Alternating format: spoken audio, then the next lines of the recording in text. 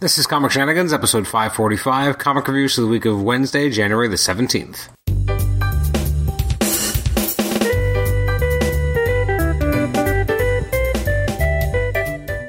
Welcome to the Comic Shenanigans podcast. I'm your host, Adam Chapman, and this is episode 545. It's our comic reviews episode for releases in the week of Wednesday, January the 17th, and as I record this, it's the 28th, so these comics are already a week and a half old, so I'll keep this a little bit brief because some of these books you probably have already put out of your mind because you're like, we've already moved on to a whole other week's worth of books. What's interesting is that for the first time in a while, I guess because of how long it's been since I've done a reviews episode, I've actually read a lot of books that came out on the 17th. So, first of all, these are some of the books I will not be talking about on this particular discussion. A new issue of America 11, Aquaman, Batwoman, Deadpool vs. Old Man Logan #4, Generation X, Green Lanterns, Mighty Thor 703, Monsters Unleashed, Nightwing, Spirits of Vengeance, Superman, and Weapon X. But I actually did get a chance to read a lot of books that came out on the 17th. Let's just dive right in and try to...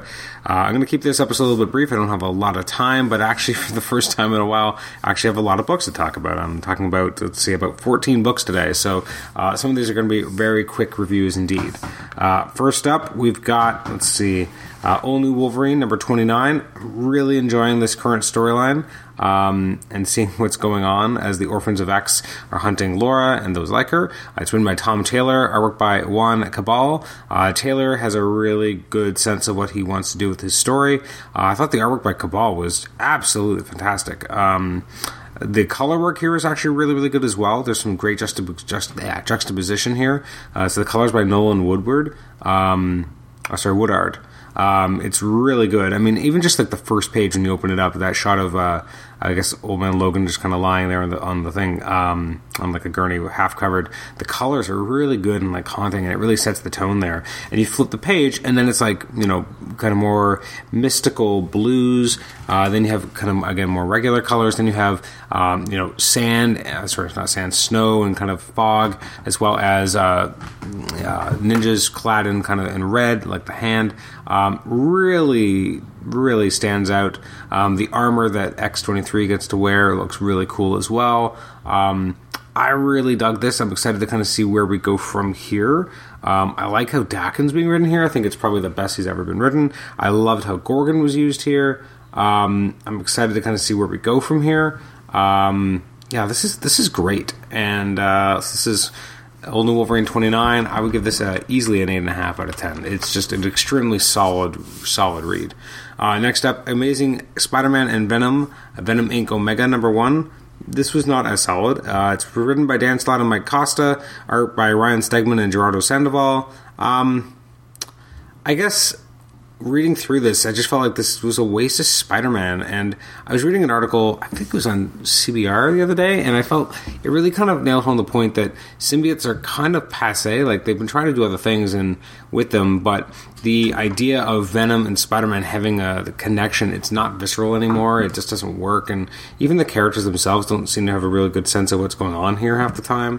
I don't know. Like, it feels so diluted, and it's interesting because like Venom's gone through so many incarnations. Like, you have the original Eddie Brock version, which was big, but then got too many appearances too quickly, and then Marvel wanted them to kind of be the new Punisher in terms of a villain who becomes an anti-hero, who becomes a franchise on their own.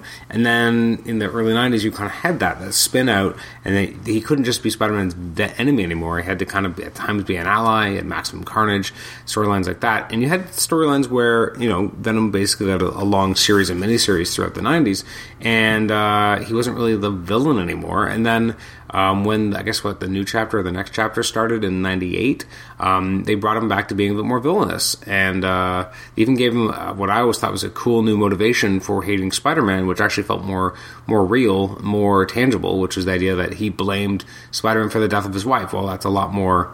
That's a lot more. Not convincing, but that's a lot more of a easy thing to get behind, as opposed to someone being like, "Well, you cost me my job, my career." Like, some losing a loved one, especially like his ex-wife that he was trying to reconcile with, would be a lot more of a blow. Anyways, they never really did anything with that, and then you had all these weird kind of Venom storylines that came after that, and then you had Eddie Brock, having cancer, eventually the symbiote going on to other people for years. it felt like, and some of those developments were really good. Like, I actually really liked the Flash Thompson as Agent Venom. I thought that was really cool. When we went into space, I wasn't as big a fan, and the Clintar and all that stuff wasn't really for me. Some of the books were interesting, but it wasn't really what I was in. I wasn't that invested in that version of the character. And, and now he's back on Earth, and, he wants to be a hero. Okay, whatever. I mean, this was middle of the road. I'm going to give it a 5. Next up, we have Avengers 676. This is really good. This is the second chapter of Avengers No Surrender. It's written by Mark Waid, Al Ewing, and Jim Zub, and artwork by Pepe Larraz. Really digging this. I thought Larraz did a great job with the art, especially aping all the kind of classic styles. We find out more about the character of Voyager, which is interesting because she feels a lot like Triumph from the 90s, I think Mark Waid wrote. So it's kind of interesting to see how she kind of exists outside of time. Everyone forgot who she was. Here we get introduced to the Black Order and the Lethal Legion having a throwdown. Potentially maybe that's tied into the Grandmaster as well. The Avengers are still trying to find out who stole the Earth. And at the very end, the mansion blows up again, which I feel like it means less because it happens so much now. Like, the Avengers mansion and the X-Men mansion get blown up all the time that it really has become a cliche. There was a time when it mattered. And I think it's even worse because they just got the mansion back. Like, the mansion's been through so many hands ever since it was blown up by, 14 years ago, in Avengers Disassembled, and it's just been like they've been in the headquarters, like in the tower, there's been all these different teams. A team's had, the mansion, and then they haven't had the mansion, and it's been used for weird sex parties. Like, it's just... I feel like the emotional resonance of that moment doesn't work anymore. It's not earned anymore. It's been unearned because of everything they've done with the mansion. It's been devalued. So that moment as a, whoa, holy crap, means less. It just doesn't have the same cachet it used to. There was a time when, even when Hydra Base was blown up back in the day, like, that was a big deal. Like, they didn't have anywhere else to go. Suddenly Hydra Base is destroyed. Like, that was, it was pretty big. Again, it was back when it wasn't a cliche.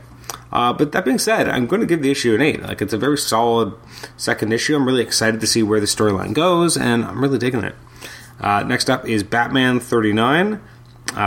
This is written by Tom Taylor, and Tom King. Man, what's wrong with me? It's written by Tom King, artwork by Joelle Jones. This is Super Friends Part 3, and I really dug this, and kind of seeing how Batman and Wonder Woman deal with where they end up and how long they end up being there, and they're doing something to try and let someone else have a break for where he's been for years.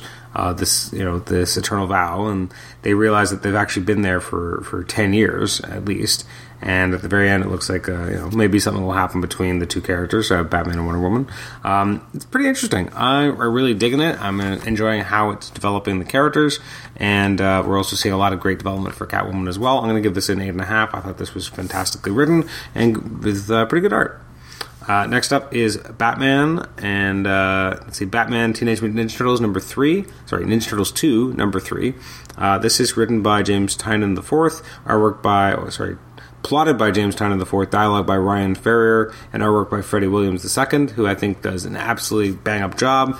This is a fun adventure with Bane, amping people up with Venom to go up against the Turtles and Batman. The artwork is just breathtaking. The story's good. I mean, the story's it's serviceable. It gets the job done. It gets the characters right. But really, this is an artistic show, and it really shows it here. And it looks fantastic. I really dug the artwork by Freddie Williams. So that's an 8 out of 10. Next up, we have Champion 16. This I thought was really interesting, and I'm interested to see how Mark Waid develops this. The idea that we now have 2 Vivs is actually really cool. It's artwork by Humberto Ramos. It's written, as I said, by Mark Waid, and it's really entertaining. Seeing how... there's a lot going on here. We get to see Moon Girl, and Devil Dinosaur here. We get to see... The big storyline for me is what's going on with the Vision.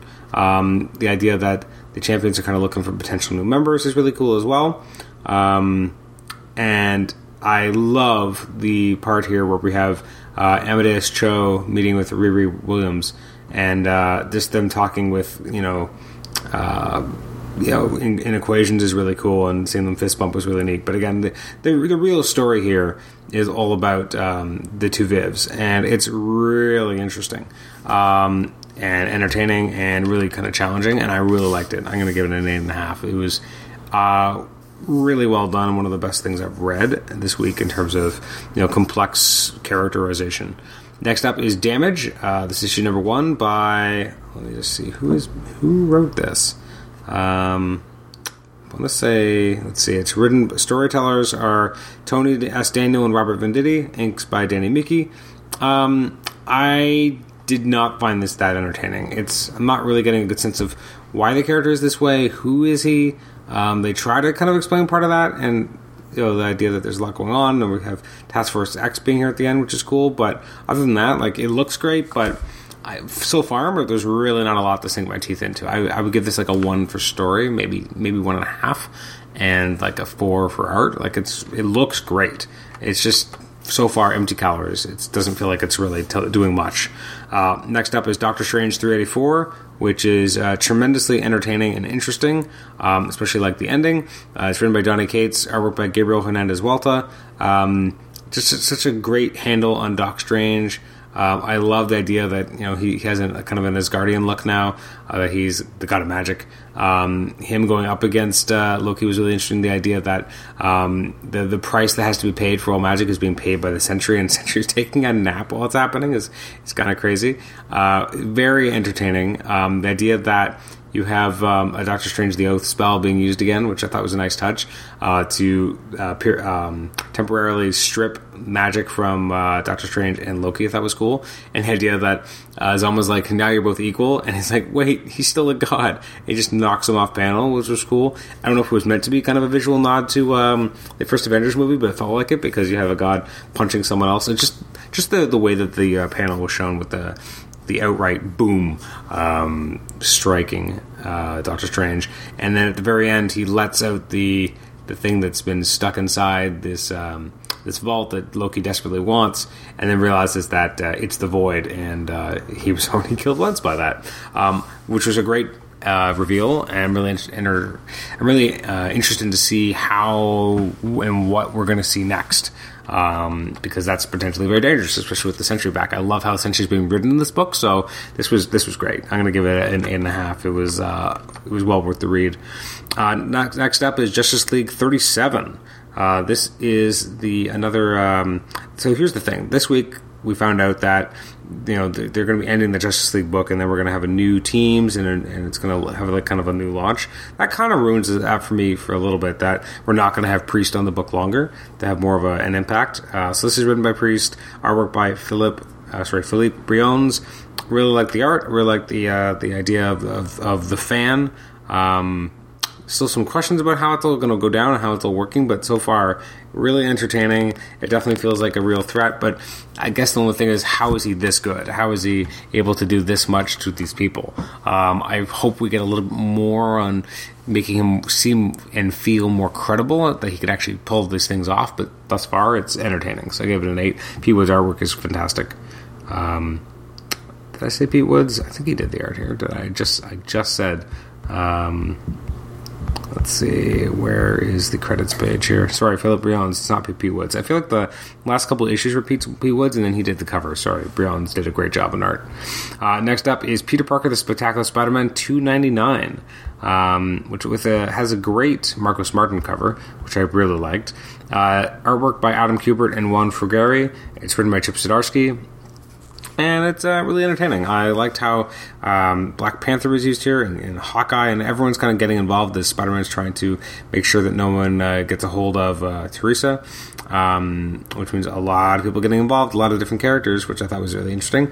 Again, there's a shot where Spider-Man's like, this ends now, and it's just such a great Adam Kubert. I mean, that's got to be an expensive page to buy. It just looks fantastic. And the ending, first of all, I loved everything that was going on here with J. Jonah Jameson. I thought that was really entertaining and interesting, and he's actually been written so well here. And the kind of the reveal at the end, I really didn't see coming. Not like this. So I thought that was really cool as well. So I'm going to give it an 8. Actually, an 8.5. I think this is a really good week for comics. There's some great stuff that came out.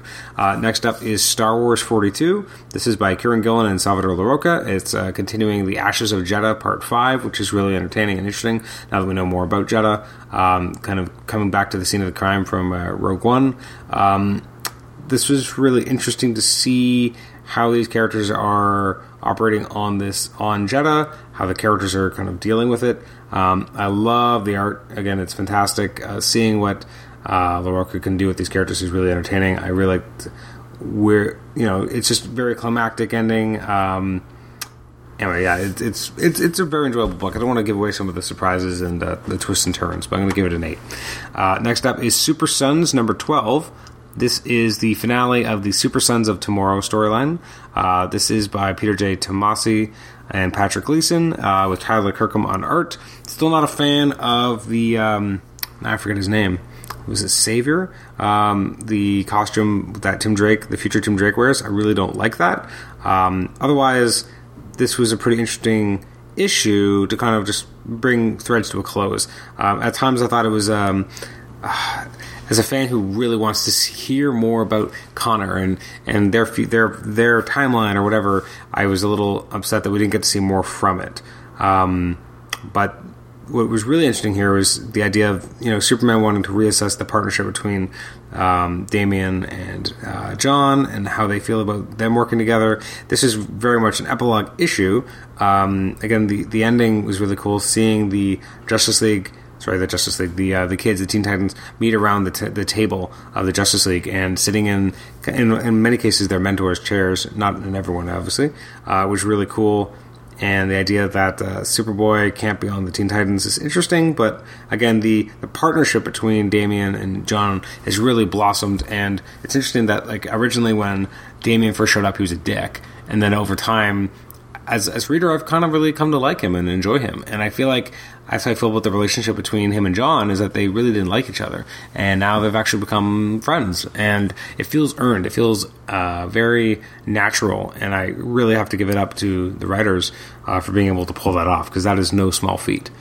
So give this an 8, definitely. And then we have Trinity number 17. This is... Who wrote this? Sorry here. Just looking at this. Who wrote this story? As I'm looking for the credits pages, I really enjoyed this because we got to see the Trinity kind of out of their element in Skataris, which I thought was cool. It's written by James Robinson, artwork by Patrick Zircher. I should have known that after the first couple pages, just seeing some of the way that some of the characters were written. I like that it takes the characters out of their element. I like Warlord. I don't know a lot about Warlord, but I do like him. So this was interesting, and I'm interested to see how the framing of the series is really going to work out for the storyline. But I enjoyed it. Gave it a 7. And we got X-Men Gold. This is issue number 20. Cannot believe we're already in 20 issues. That seems crazy. It's written by Mark Guggenheim, penciled by Diego Bernard. This is the Negative Zone War Part 5. I really enjoyed the art.